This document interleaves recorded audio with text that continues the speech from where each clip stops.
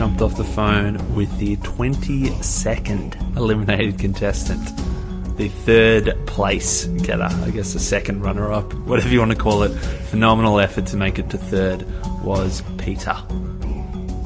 Got termed the goat, the sheep, the puppet Pete by Lockie in particular, and perhaps Tara as well. But as Tessa and many others have said, there's much more to it than that. He's not just getting dragged along to the end. He's part of his strategy is to be the one who is, I guess, under the radar, the one who is not necessarily at the front and copying the public view of making these moves. But he is the one behind the scenes and having a lot of influence over the decisions. I'm definitely keen to talk more to Peter about his whole game. We'll go back to the start and talk about all the things he did along the way. But obviously, given the finale last night, this chat is mainly focused around that top 3, top 2 sort of stuff. And obviously, Peter missed out on that final challenge. He says that fair enough for Jericho to take Tara. He would have done the exact same thing. So here is Peter. Adam, how you going? Pete, how you doing? Really good. Nice to chat with you. Mate, you got so close. I want to throw the first question back at yourself. Mate, can you describe your game in 3 words? Ooh. I would say also flexible because yeah. I definitely had to kind of change my strategy when all my lines got voted out, and it kind of went from navigating from a point of having an alliance to kind of trying to position myself in a point of necessity. Mm-hmm. It's actually a hard answer. I would say straightforward. I didn't try and bullshit a lot. I did a little bit, but I very much knew what I wanted to do and went for it. And I would very much say no nonsense. I did not take crap from anyone. Mate, I gotta say, straightforward and no nonsense, they sound too similar to me, mate. Yeah. Oh, mate, I like that you whacked Jericho with that one, saying, come on, mate, do better than that. That was nice. I know. The sassy Peter came out in that moment. Yeah. I was like, yep, no. I love it, mate. That was one of my goals for this interview was to get a classic Peter laugh out of you, because I didn't even realise, and then having heard it, I picked it up in the episode after that. You'll get lots of Peter laughs out of me. Not too hard to make me laugh. Love a good time, mate. I guess one thing I was curious about is that you and Tara pitching Jericho. Yes. It's it's a tough situation that you want to sort of pitch your case in front of the jury as to why you deserve to be there, and there's talk of saying he wants to bring someone deserving, but at the same time, he wants to bring someone that he can beat, as much as he says it. I did feel like I was almost backed into a corner, and that pitch was the only way to go, because if you think about it, I can't go in and say, I am a weaker player in front of the jury. Yeah. Also, I didn't believe I was a weaker player. No. And because that would just, shoot myself on the foot if he did take me. Yeah. At the same time, I knew Jericho wanted to take someone to the end who he could beat, and I knew he was leaning towards Tara. So my pitch then became out saying, hey, I am the stronger player, but if you don't take me, that will undermine your whole game, and that will work against you even more than if you took Tara. So it's almost like by taking me, you're strengthening your game beyond what you will get from taking an easier option. And yeah, he didn't really buy it, and I wouldn't have bought it if I was getting easier, but I didn't really feel like there was another way to go, because you can't be saying you're an easy option to take to the end in front of the jury, and yeah, it's a tough one for sure, mate. So so if you had have won that last challenge, you're definitely taking Tara. Yeah, definitely would have taken Tara over Jericho. Yeah, no, fair enough, mate. You did. Well, I think it was 5.25 hours up there, mate. You looked broken at the end. It looked intense, to say the least. It was intense. I ran out of Kesha songs to sing in my head. It was like, what do I think about now? Oh no, the pain. Yeah. It was, just a long slog up there getting smashed by the waves. And you're just like, holy crap. Mate, it got pretty wild. So good. Oh man, it got absolutely wild towards the end. Mate, I gotta bring up that, mate, so I think it was, the Lockie vote, and he said, Pete's a goat, or maybe it's a sheep, or Puppet Pete. Mate, I'd have to strongly disagree with that. I'm sure you do as well. I do. Oh, thank you. Mate, what did you, I guess, have that rep? Yeah, so I do think that reputation was confined to Lockie. I don't think a lot of players saw that. Maybe Tara, because she was very much went along with Lockie, in my opinion. Yeah. But I knew players on the jury, and even like Michelle and Jericho didn't really think that way, as far as I'm concerned. It was like, I did have to manage it because I didn't want his perception to perpetuate, and that's why I had to, really fight back in those moments.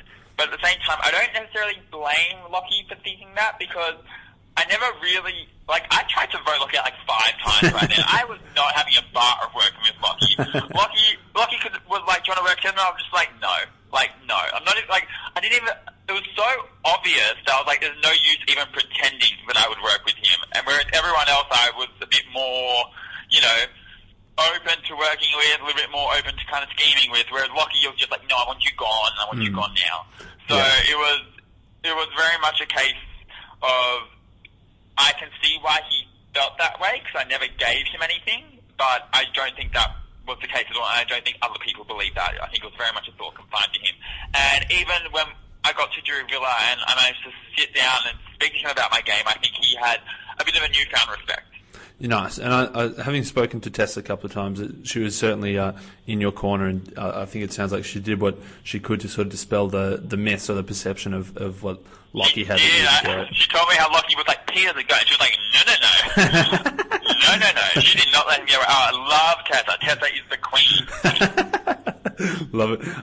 Mate, you I had to look back at the votes, and you voted for Tara. I guess why, explain the Tara vote. Yeah, so there are a few things that weren't necessarily shown, and I want to just say this before I start. I do think Jericho was trying to be cheeky and just took it a bit too far and didn't really realise what he was doing, because at the end of the fight that he challenged, Jericho did a little taunt behind my back, and I didn't even know, but the jury saw it. And then when he voted me out, he actually sung Baa Baa Black Sheep, loud enough for the jury to hear, but not loud enough for me to hear, and I found this all out after I was eliminated. And he was given the option to apologise at the end through the question, and he was just like, no. And in my opinion, jury management's a huge part of the show, and I was like, if you've made no effort to make amends and you made no effort to get my vote, you basically told me you don't care about my vote, I'm not going to give you my vote. And I was, had that not happened, I probably would have voted Jericho over Tara. I do think he played a better game, but I don't think he deserved to win with the help of my vote, considering he did nothing to kind of try and get my vote. No, that's certainly fair enough, and that we've certainly seen many times in the past where just because you make it to the end and you've made whatever strategic moves you've made, it still doesn't mean you can certainly tick people off by doing things like that. As you say, cheeky, but probably too far.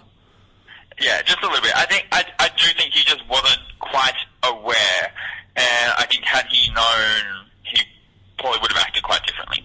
Yeah, for sure, mate. What would be your if you were sitting in the final two, what's sort of your your pitch? Were you thinking about your opening pitch? What was your game? What were your biggest moves? Did you have any mistakes? Yeah, so I would play up the Amy blindside, which I believe the edit makes me feel like I was very much a swing vote, but I wasn't really a swing vote. I was very much on board, very much helped orchestrate that blindside alongside others. And Jared was also such a pivotal person in that role. Jared was an amazing player. I would also argue mutiny and surviving that mutiny, and they changed it around a bit, because I think Sarah mentioned in her interviews, but also I want to reaffirm that Sarah, myself, and Tara were really going to vote Odette. Tara had told me she was going to vote Odette, and she's also told me she wasn't going to vote Odette, so I'm not 100% sure where Tara stands, but I'm pretty certain we're all going to vote Odette in that vote. Yeah. And that would have, I would have argued that I would have survived even if mutiny didn't happen, and that, that was a really big part of my game as well, and that even flipping over was the right decision, because then I could assimilate back into the majority. I would have argued trying to save Annalise. I would have argued being involved in the Henry blindside, and then I would have argued navigating my way from there, not without an alliance, because after Tessa was voted out, I had no alliance, and navigating my way to the end, without an alliance and through a point of necessity, making sure I was always calculating the next move, and I actually had significant waiting over who went home without being in a real position of power. I was a swing vote with Luke. I very much had a huge role to play in taking out Ziggy at the 6 as well. And, I was very much gunning for Lockie at the 5. And, had it all gone to plan, I would have managed to get Joker out of the 4. So I was always really trying to forge my way to the end the way I saw best. And the reason why I wanted Joker out so much at the 4 was because he was the biggest physical threat in challenges, and it meant I could most likely beat Tara Michelle at the 3, take Tara to the end and hopefully win. So I really do think I had a really strong way of navigating my way through and having impact on the game without being made a threat. And I would have argued that I really tried to keep my moves hidden and never big noted my gameplay because I knew that would make me a target. And I would try and turn the fact that people weren't necessarily aware of my game into a strength as well. Exactly. I love it, mate. Some people, maybe one person might see that as a GOAT, but I know plenty of others see that as super clever gameplay to, yes, be in control of the moves, but not be the man at the front making those moves. Mate, I know you got heaps more interviews to go, mate. Maybe we can organise a longer chat because there's so much more to talk about, I think. I would love to have a longer chat with you. Love it, Peter. Thank you so much, man, and enjoy the rest of the day, and looking forward to speaking soon. Thanks so much, Adam. Definitely looking forward to a longer chat. Take care.